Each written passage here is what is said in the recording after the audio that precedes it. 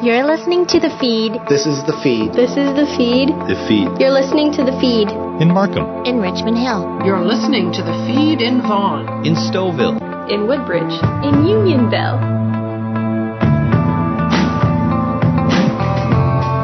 This is The Feed on 105.9 The Region. I'm Ann Romer with York Region's only news magazine show dedicated to the issues, events, and stories that matter to all of us who live and work here. On the show, a new program to encourage families to take just 20 minutes a day in 2020 to read and learn together. Also ahead, Hurricane Hazel McCallion turns 99. She's busier than ever. How does she do it? Stick around and find out. But we begin with the reality of homelessness. Well, a small act of kindness can change a life. This is The Feed on 105.9 The Region. I'm joined by Michael Braithwaite, Blue Door. We are talking about opening doors for people. We're dealing with the situation of homelessness in York Region. We're also going to explore the coldest night of the year walk coming up on February 22nd. Thanks for being here. So what is going on in York Region in terms of homelessness and who's affected? Well, I think in areas like York Region, we have a population of close to 1.2 million people, but because it's spread over 9 municipalities, people don't see it. But on any given night, there's an estimated 1,500 people experiencing homelessness, and when we don't see it, we assume it's not there. So part of what we have, our work in York Region is always creating awareness that, yes, this is an issue, and yes, there are some good organizations doing some good work around it. Are you telling me then that some people are suffering silently? Oh, yeah. I think that when you ask people, and this, you can't see me, but when you ask people to describe homelessness, usually they describe a middle-aged or older white man with a big beard. So they're describing me. So that's what they see on the streets of downtown Toronto. And homelessness, I always say, it's not about a look. It's about a feeling of desperation, loneliness, and not feeling safe. What is homelessness? Is it literally a lack of a home, a safe shelter, which you can call your own? What exactly is homelessness? Well, aside from a formal definition, I always say that it's without a safe and affordable place to call home. There are people in homes right now, especially youth, who they're choosing to stay home, not because it's a safe option, because there is no other option. And so they're homeless in a way. But even that label we have to be careful with. We don't actually want someone to describe themselves as homeless, because that's a dangerous, slippery slope. And many youth don't want to be saddled with that stigma. I don't have a safe place to call home, but I'm not homeless. I'm not that person. So when we look at young people, and that really is a great concern for all of us, no matter where we live. We just got a new stat out that says 1 in 5 children live below the poverty line here in Canada, which is shocking, a nation like ours. But we also think about young people trying to go to school, trying to put food in their mouths, trying to find a safe place in which to nurture and grow their academic spirit and their joie de vivre. It must be really, really difficult. How do you connect with young people who are struggling to make their way in the world? Well, I think a little bit about connecting with young people is actually changing the way we approach it, changing our language. If you put up a big billboard saying, hey, if you're a homeless youth, come see us, no one wants to be saddled with that stigma or that label. But it is really about outreach workers and your team going out there talking to, do you have a safe place to go tonight? Do you need to talk with someone? And also understanding all the different issues that lead youth into homelessness, the past, mental health issues, family breakdown. 80% of kids who experience homelessness or youth say it started with family breakdown. So we need to work a little smarter on preventative measures to keep families together and give families the supports they need so this doesn't happen. 2 words come to mind, food and warmth, and particularly this time of the year, thus the walk, the coldest night of the year walk coming up February 22nd. The weather is just incredibly difficult for anyone to survive in. And food is the essence of life. We need water, we need food, so that we can keep going, but also so that we can have some bit of dignity is still within our grasp. So how do you handle that with anybody who is struggling in York Region? Well, I think there's a variety of ways that we can support too. I mean, we don't do it alone, so it's not one sector. We work with the food banks, we work with the York Region Food Network and others who are helping out around the food piece too. And most of the agencies that provide emergency housing see food as a key component too. But I think it's not just about emergency shelters. It's not, let's just get a roof over that person's head and keep them alive. We have to think a little differently. It's about rapidly rehousing people, looking at that housing first approach, which not only saves lives, but it saves a lot of money. Emergency housing, hospitals, incarceration, those are all things that are not all that positive and cost a lot of money. Homelessness costs us $7 billion a year in Canada. How can we change things? You know, we can talk about this until we are blue in the face or blue door, but how can we make change? I think we have to look at a variety of different innovations, right? We need to build 40,000 housing units a year to keep up, and that simply might not happen right away. But there's programs like Night Stop that 360 Kids runs in York Region, where people are actually taking low-risk youth into their empty rooms that they have. That's based out of England. We can look to Finland, who's probably going to be the first country to end homelessness, and they're investing money in supportive housing, unique ways to do that, tiny homes. And even with the work we're doing at Blue Door, it's a lot easier for us to go out and rent homes and then provide supportive housing to our clients than it is for them to go out and do that because of some of the barriers that are there. You're presently the top dog at Blue Door. You've spent time as the head of Raising the Roof and also 360 Kids. Have you been able to save a life? Yeah, you know what? I can't take any of that credit. The frontline workers are the real heroes out there, but they save lives every day, and they face it's really tough work. You obviously care very much. We need to change our attitude, our societal attitude about homelessness. How can we start that process? Well, you know, I think most Canadians care. They just don't understand the issue, right, going forward. So I think it really start with kindness, right? When you walk by someone, just be kind. You know, you have to be careful sometimes because there's mental health issues involved, but being kind doesn't cost you anything.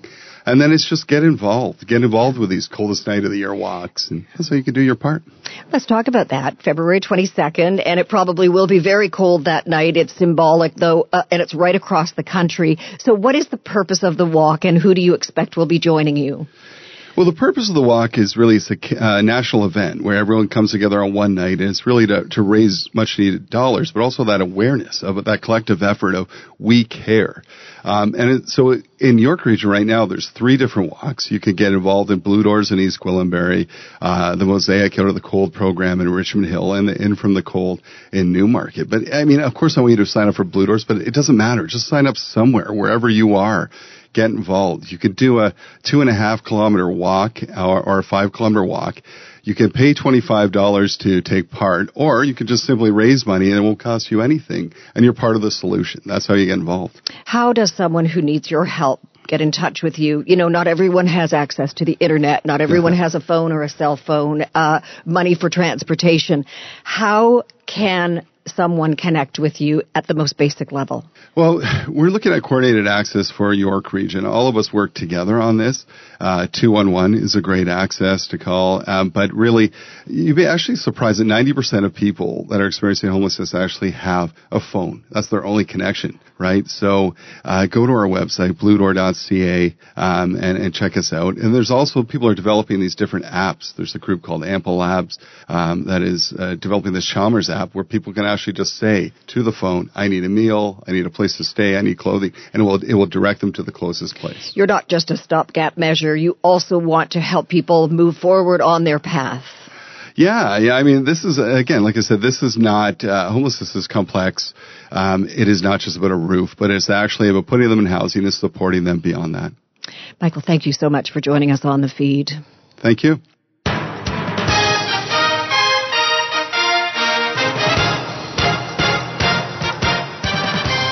This is The Feed on 105.9 The Region. Have you ever thought about what it would be like to sit on a jury panel and hear horrific details of a murder or a rape or both? Let's now welcome to The Feed Mark Farrant, who was a juror and whose life has never been the same since. What happened? I was a juror on a first-degree murder trial. It's also called an NCR case, a not criminally responsible case, in 2014. It was a graphic case. It involved the murder of a young woman by her on-again, off-again boyfriend. She had her throat slit from ear to ear. She was stabbed 27 times, and she was doused with an accelerant and set on fire. The assailant continued to attempt to set the building on fire and set himself on fire as part of a botched murder-suicide. So it was a really, really disturbing case and a difficult one with the charges that were involved because an NCR case means you're essentially admitting guilt, but you're excusing yourself from the crime because of a mental illness. So it's a difficult charge for a jury to go through. So after that was over and before sentencing, what happened? So he was found guilty of second-degree murder, and prior to sentencing, he hung himself in the West Toronto Detention Centre.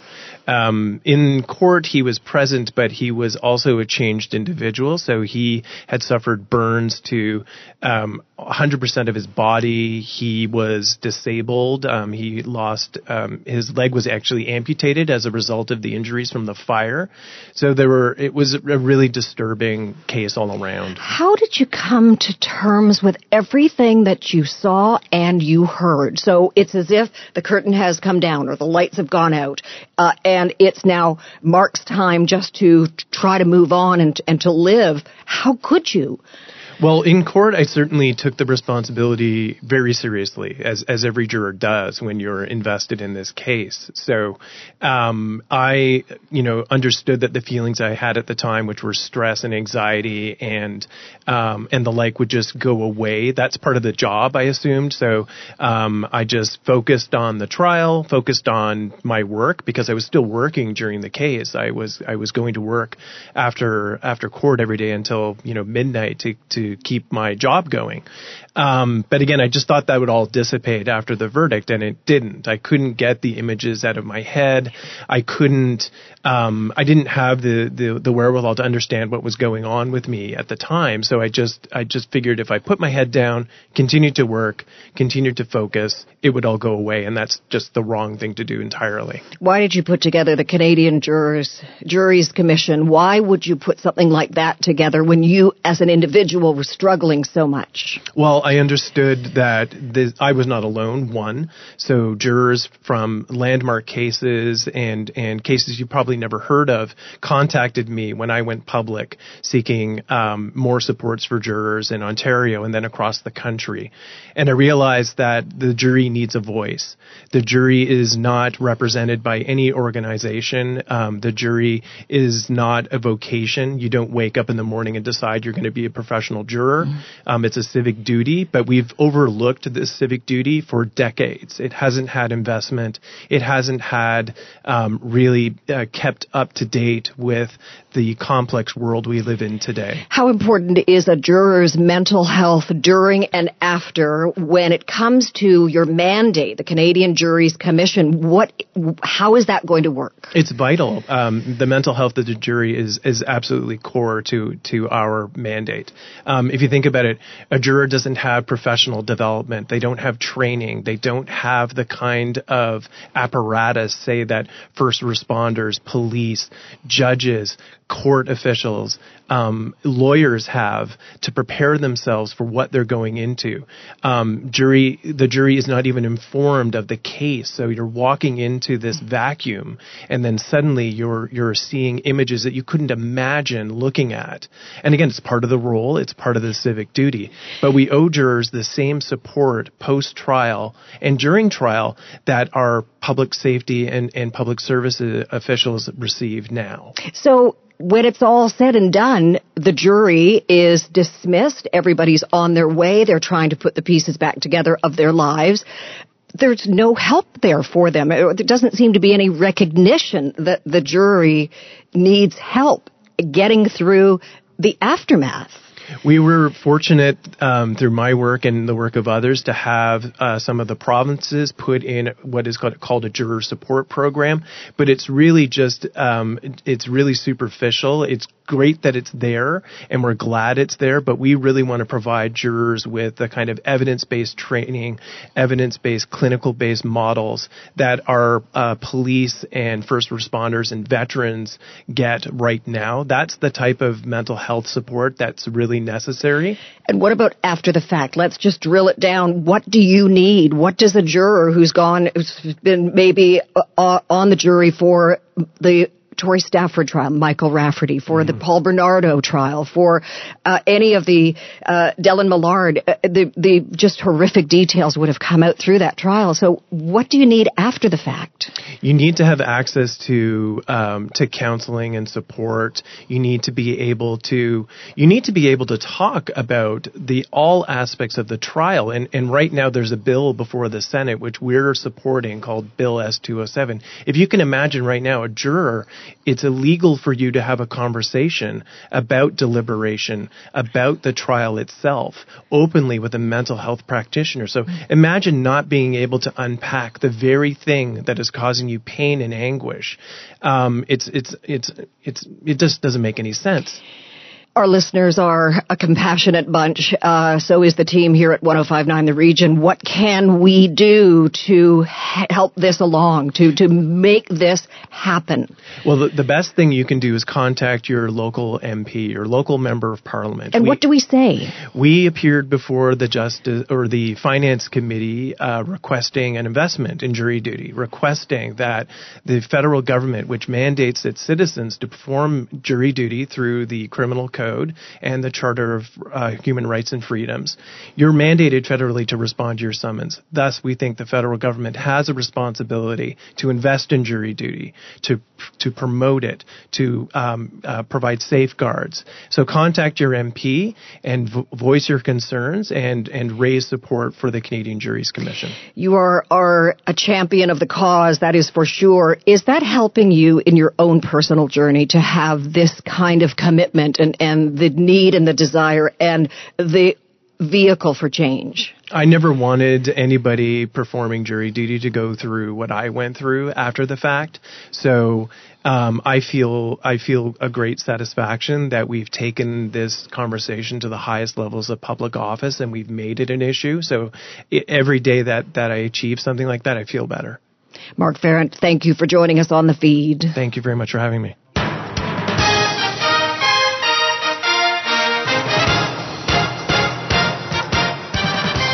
This is The Feed on 105.9 The Region. I'm Ann Romer. Afua Ba next with a program to encourage families to read 20 minutes a day every day. We're getting back to the basics with reading being a fun family affair. So joining me to chat today about Take 20 in 2020 is none other than Mac Rogers, Executive Director of ABC Life Literacy Canada. Mac, thank you so much for joining me today. Thank you for having me, Afua. It is my pleasure, of course.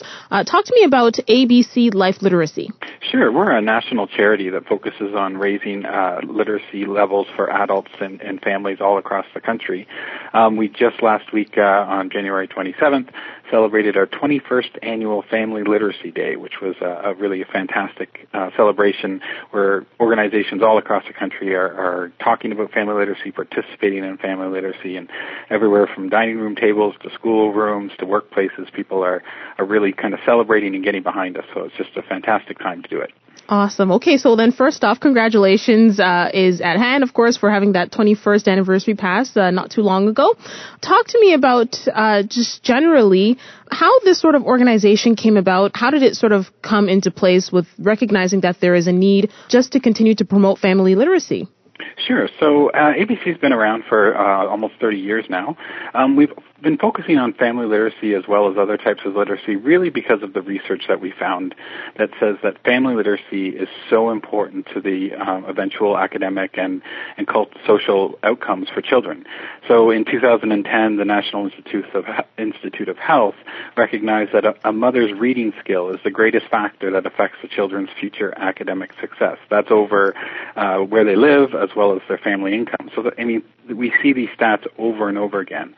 Kids that grow up in a family that are have lots of reading going on, are high literate parents, they're exposed to 30 million more words than kids that have families that are less literate. So it really is an example of the gap that can happen if we're not reading with our kids and modeling that really strong behavior of literacy. If you can talk to me about some of the barriers, I know you touched on it just a little bit right now, but some of the barriers with family literacy in general.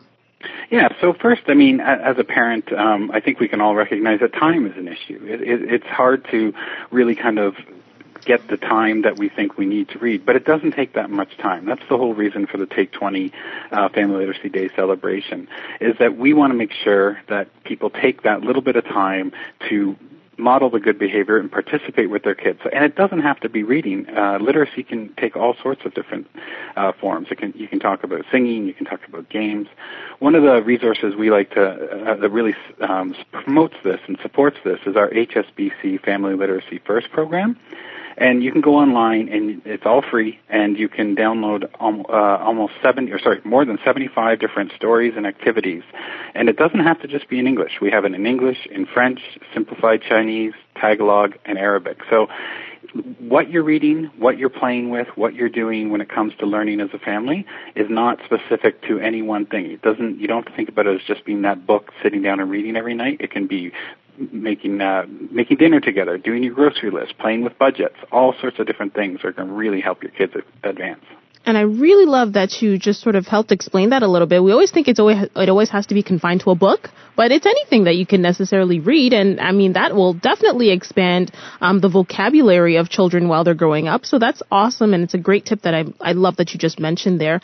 If you could just talk to me a little bit about how important it is for parents to continue to take an active role in child learning and, of course, literacy, especially in the early ages. Yeah, so, literacy is a skill, and like any other skill, it can actually deteriorate if you're not using it all the time. So a lot of people, they may peak, a lot of adults may peak in their literacy skills in high school or whatever level of education they finished, and then it starts to kind of deteriorate over years. So what we encourage is as soon as you have an opportunity to participate in literacy, and family literacy is such a great way to do it because it's fun and engaging, then that's going to improve both your literacy skills as well as your child's literacy skills. And really it's kind of about finding the fun that is your family. So every family is going to be different. We certainly don't want to say that this is the right way and this is the wrong way to do it. It's really about learning as a family and becoming lifelong learners. That's always been our motto here at ABC. It's always been what we strive for, both as a team, but also what we promote. So taking those 20 minutes, doing something fun is going to make such a huge difference. All right. Okay. And so that leads me into, of course, Take 20 in 2020. I know Family Literacy Day passed last month, but if you can talk to me about this initiative that is something that's going to be happening all year round. Yeah, so the HSBC Family Literacy First program is something that's available all the time. It's always free. You can recommend it to your teachers, your schools, those types of things if you want support with it. But you can also just go online. The website is familyliteracyfirst.ca, and you go online, you can download the activities, and they're not all reading and writing. There's some art, there's some cooking, there's some math, there's some games, there's science and technology, lots of different things you can play with, and it's available all the time. And all you do is you download an activity, you have some fun with it, and then you celebrate that you're doing this. So it's really about kind of a parent is the child's first and most important teacher, in our opinion. We really believe that. We believe that you're always going to be working with your kid from the time they're born till the time you're no longer with them. It's always about engaging with them, modeling this great behavior, and just having fun with literacy. And, of course, with that initiative, 20 minutes is not really that long. It could be a book. It could be a challenge. It could be just find, 3 words that you can use to make this sentence and just make it, as you mentioned, just a fun experience. Yeah, and one of the best ways to engage kids, particularly when you're starting, you may not want to jump right into a book if that's not part of your family culture, is you may want to start with games. Games are a really great way to get people to read. You can work with your child to read the actual instructions for the game. Many games have reading embedded in them. There's numeracy embedded in a lot of games. If you're talking about dice or if you're talking about playing cards, there's a lot of numeracy embedded in that. So it's about kind of finding those little pieces, and it doesn't have to be in the home.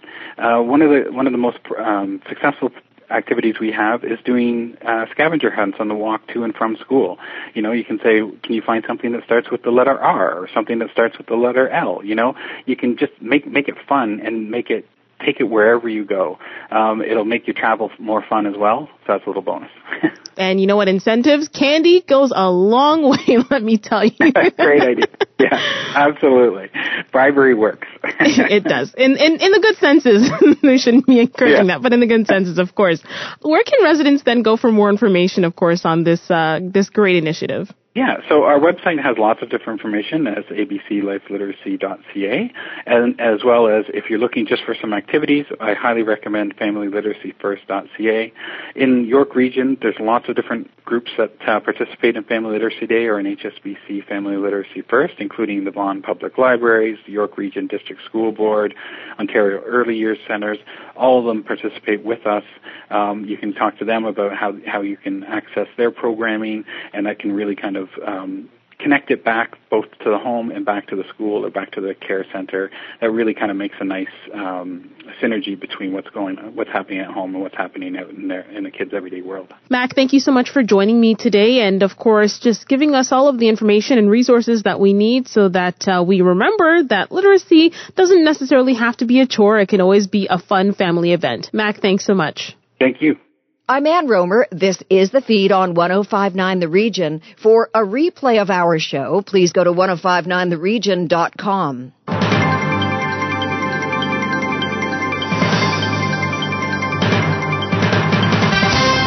This is The Feed on 105.9 The Region, where we share stories, issues, and events from across York Region. What a pleasure on The Feed to be joined by Hazel McCallion, who just celebrated her 99th birthday.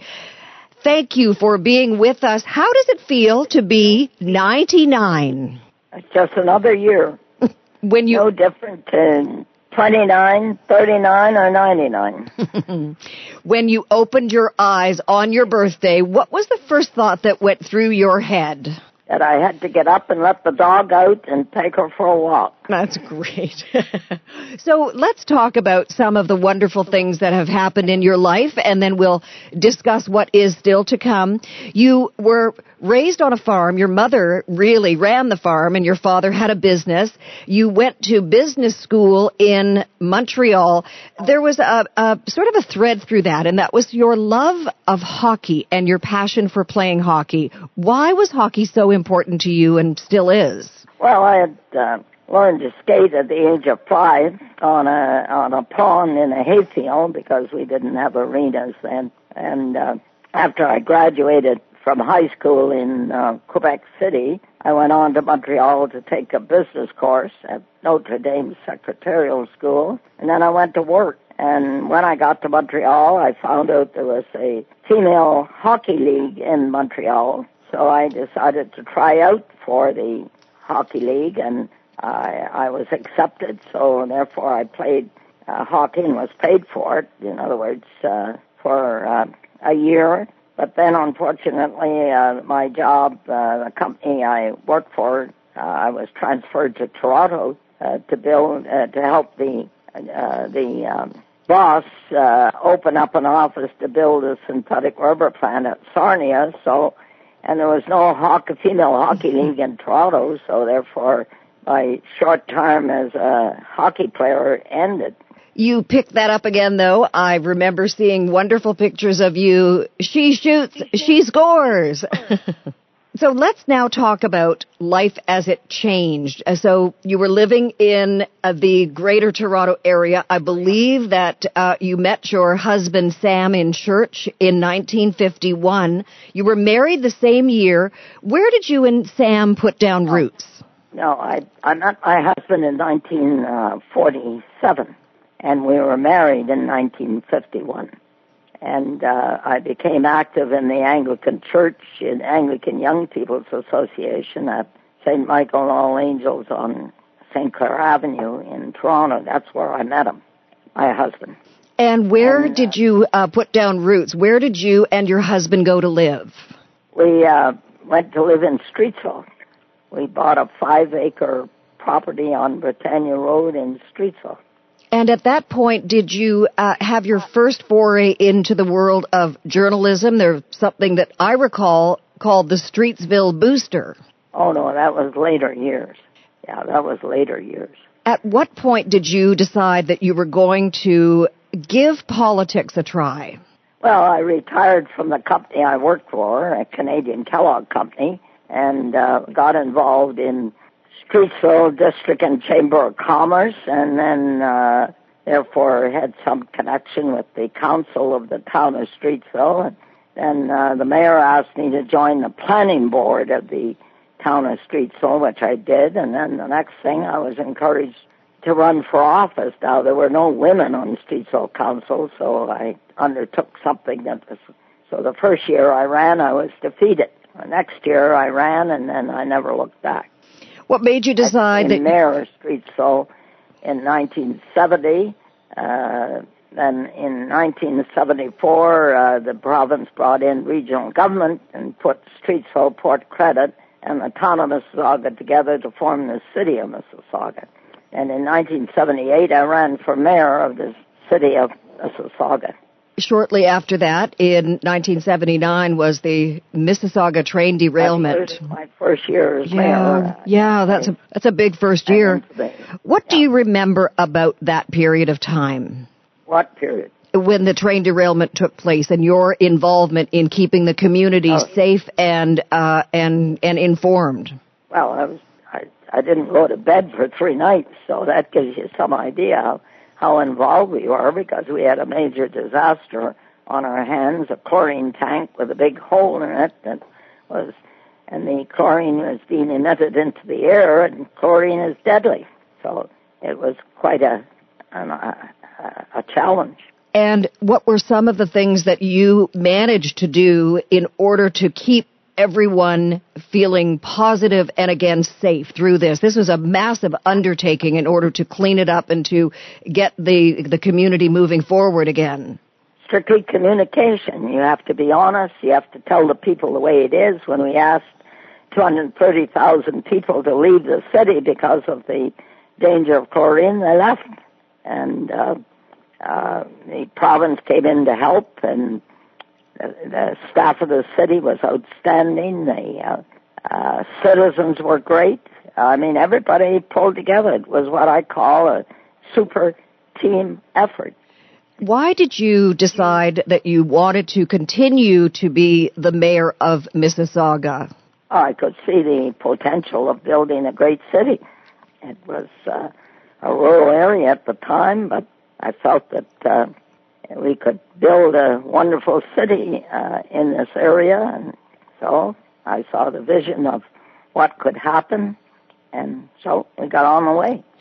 And you strike me as someone who seldom takes no for an answer. So let's talk about your relationship with various levels of government. Over the many years that you were mayor of Mississauga, you worked with different prime ministers, different parties federally, same thing provincially. Was it challenging or was it a learning curve for you? It was challenging, but I worked hard and I took strong stands and proved to them that we as a city ran a city the way a city should be run, or a municipality, good financial controls, good planning principles, and so the both levels of government recognized that we're working with the developers to build a city where, for people, where the services would be there and that the financial controls would be in play. I ran a city for some 20 years without debt. Wow. I don't know of any other city that's done that, but I'm sure there is. I don't know. I'm not aware of one at this point, but I must ask you the commitment on your part to making sure that the needs of your citizens came first. That's right. We did planning for people. And when you plan for people, you therefore, first of all, make sure that all the services are there that they need. And secondly, that you give value for the tax dollars that they pay. How did you know what to do. You know, you were trained in business. You did not attend university. It's my understanding that at that point it just wasn't financially feasible. But you stepped into the political arena and you just seem to know what to do. Oh, you know, common sense and hard work is put together as a pretty good formula. What is it that makes you happy? You know, you work hard, you've worked hard all your life. What makes you tick? What makes you happy? What makes you, comfortable and relaxed? Oh, I'm happy because I had a vision of what that could be accomplished, and I set out to do it. And that makes you happy. Sure, you have challenges along the way, but you face the challenges and find solutions and continue on with your vision of what you want to accomplish. You have to have people at the heart of your vision, working with people and being concerned about people. And who is in your life now? I know you lost your husband, and you've made the city of Mississauga your family, your second family, if you will. So who is in your personal inner circle now? Who do you speak with every single day and share time with and break bread with and just feel comfortable with? Well, hundreds of people. I have different breakfast people I meet for, in different parts of the city. It's numerous. I don't have any one group that I meet with all the time. I meet with everybody. I constantly, people wanting to have breakfast with me or lunch with me. I've had 3 calls today. So I've got a very wide, it's not a narrow group of people that I meet with. And you are never one to just sit back and rest on your laurels. I've always thought those were kind of prickly anyway. So what are your plans for this year as you march toward 100? Well, I'm very busy. I'm Chancellor of Sheridan College. I'm on the Pearson Airport board, our airport. I'm on 3 other boards. I'm honorary guardian of all the hospitals. I'm advisor to the Vice President of the University of Toronto. What else? And, so those things keep me busy. And then people are calling me for advice on different things, and making contacts, that maybe I could put them in contact with people that could help them. So I'm busy. Every day I'm busy. And I have an office at the Ontario Women's Hockey, helping them. They offered an office to me the day I retired as mayor. So I've got a very heavy agenda. It sounds like it's what keeps all of us going and certainly keeps you going. What advice have you for women who are maybe just a little younger but would like to follow in your footsteps or at least appreciate your guidance? All they have to do, they have to be interested in people. They have to want to be with people, and they have to work hard, and take advantage of every opportunity that opens up for them to serve people and to accomplish their goals. I mean, it's just an exciting. They should make every day count. We're only on this earth so long, and if we don't make every day count, then we won't go very far. Well, I'm so glad that you've been on this earth for 99 years with many more to come. Hazel McCallion, all the best. Happy birthday. Happy Valentine's Day. And we will talk in a year when you celebrate 100. Okay. Take care. You too. Thank you. Bye.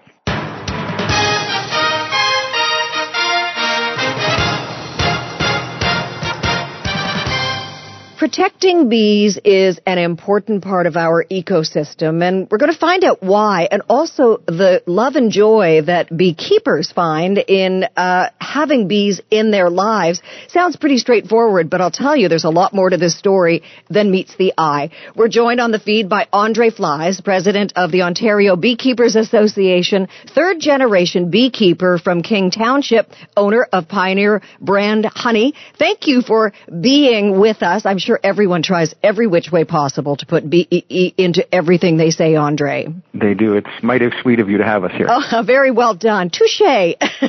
Why do we need to care about the health of bees? Well, frankly, I mean, everything in the ecosystem adds important diversity to our food chain, and bees are one of the stronger links to food and our ecosystem when it comes to animal pollinators. There is a need to protect them. Why is that need becoming greater?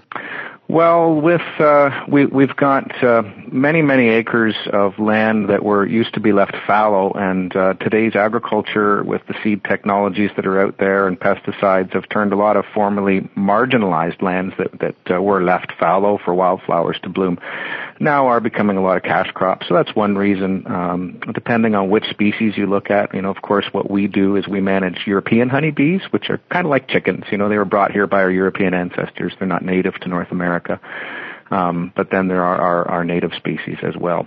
You and your wife. And there's 411 of them. Yes, and I see you've got 400 to 500 colonies on your farm, and it's a beekeeping business, keeping you very busy. So tell me what it takes to be a beekeeper. A lot of patience, a lot of learning, a lot of paying attention. We're farmers. We rely on, a lot of people don't think of beekeepers as farmers, but of course we are. We manage livestock. Bees are our livestock.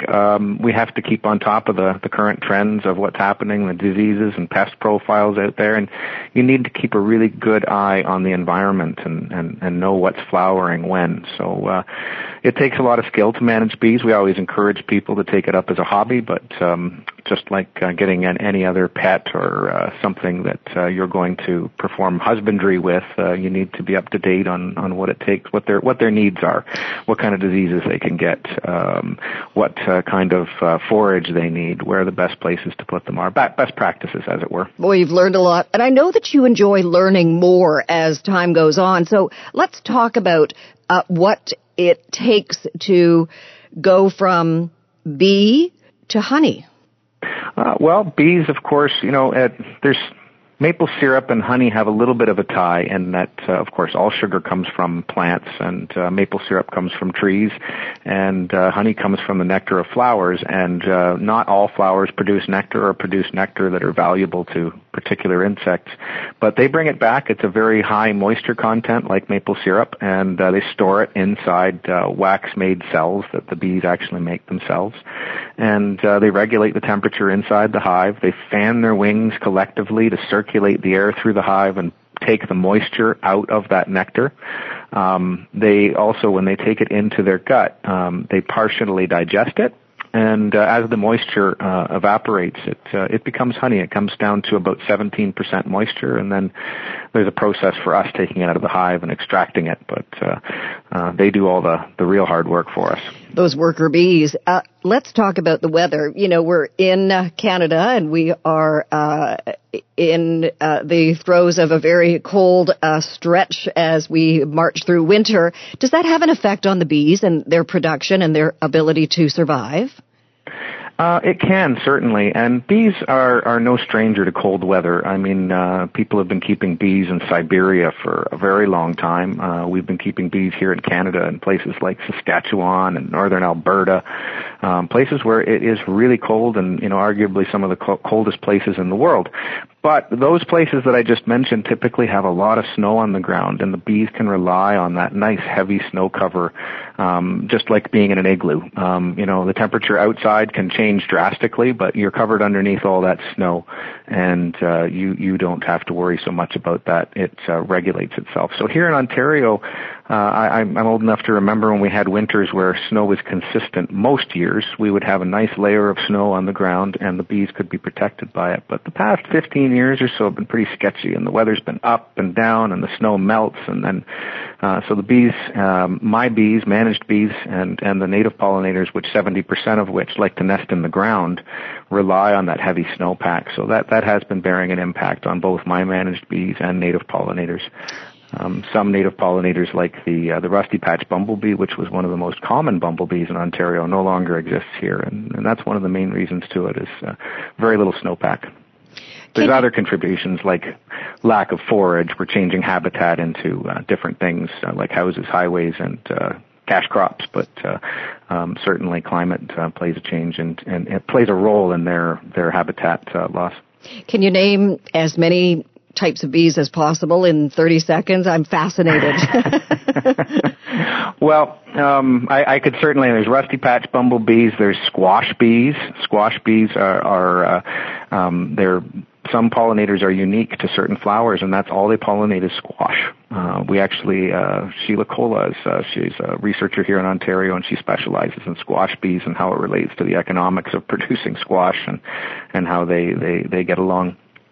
There's mason bees, solitary bees that aren't social like honeybees. Like I said earlier, there's 411 species of bee that call southern Ontario home. There's 4,000 in North America, and across the world there are 20,000. And they're all in various states. Some of them are doing better than they have, and others are disappearing. They seem to know what they're doing, and they do it very well. Is this a sign of intelligence, or is it just in their DNA? Well, their brains are very reactive as to what they do, but they are designed to do a few jobs very, very well and efficiently. And if we were to try and make some sort of computer drone, if you will, that would do the things of honeybees, I mean, the amount of technology you'd have to get into that would be incredible. I mean, bees can see in 3 or 4 different wavelengths of light. They can transfer between that seamlessly. They're able to hone in on nectar sources up to 17 kilometers away and find their way back to the hive. They can store hundreds and hundreds of kilos of honey in a year if the colony's big enough and they have the right sources nearby. And they manage tens of thousands of bees and where they go and what they bring in very, very efficiently. So they're very efficient little machines, but if you throw a question at them that they're not designed to do, it's not going to compute. Kind of sounds like humans. Yeah, that's right. Many of us are very smart, but not in all aspects of everything, right? So it makes the world go round. You're a third-generation beekeeper, so what did you learn from your grandfather and from your father? Well, of course, my passion came from my grandfather. He started his first colony of bees at the Forks of the Don River in Toronto in 1930. And of course, beekeeping was a very different practice back then. It was much easier to keep bees. There was a lot more flowers, and forage was less fragmented back then. But I do remember going to beekeeper meetings with my father and my grandfather, both very involved in local beekeeping associations, which is what we always recommend beekeepers get involved with if they're thinking about taking it up as a hobby. And what I learned is from both of them, is to hang out with as many different beekeepers as you can, because everybody has a different way of doing things, and it's the best way to learn. You never want to limit your resources to one source. You try to find as many different people for information, and it's good to work, like bees, work social together to garner information for the benefit of all of us. And if anyone wants to find out more about a local bee association, to think about becoming perhaps a newbie when it comes to the beekeeping life, where do you suggest that they might go for information? Our website for the Ontario Beekeepers Association, we have great resources on there for our workshops. Our spring and summer workshops are coming up, so we offer a variety of workshops for learning how to beginning beekeeping and advanced beekeeping. And there's a list of other outfitters and bee suppliers that also offer courses out there. So I always recommend the best thing to do is to join a local association. There's a list also on our website of all the local associations across the province, and where you can gather more information. And also the University of Guelph apiculture program has great YouTube videos and how-to videos from Professor Paul Kelly, who's very fun to watch.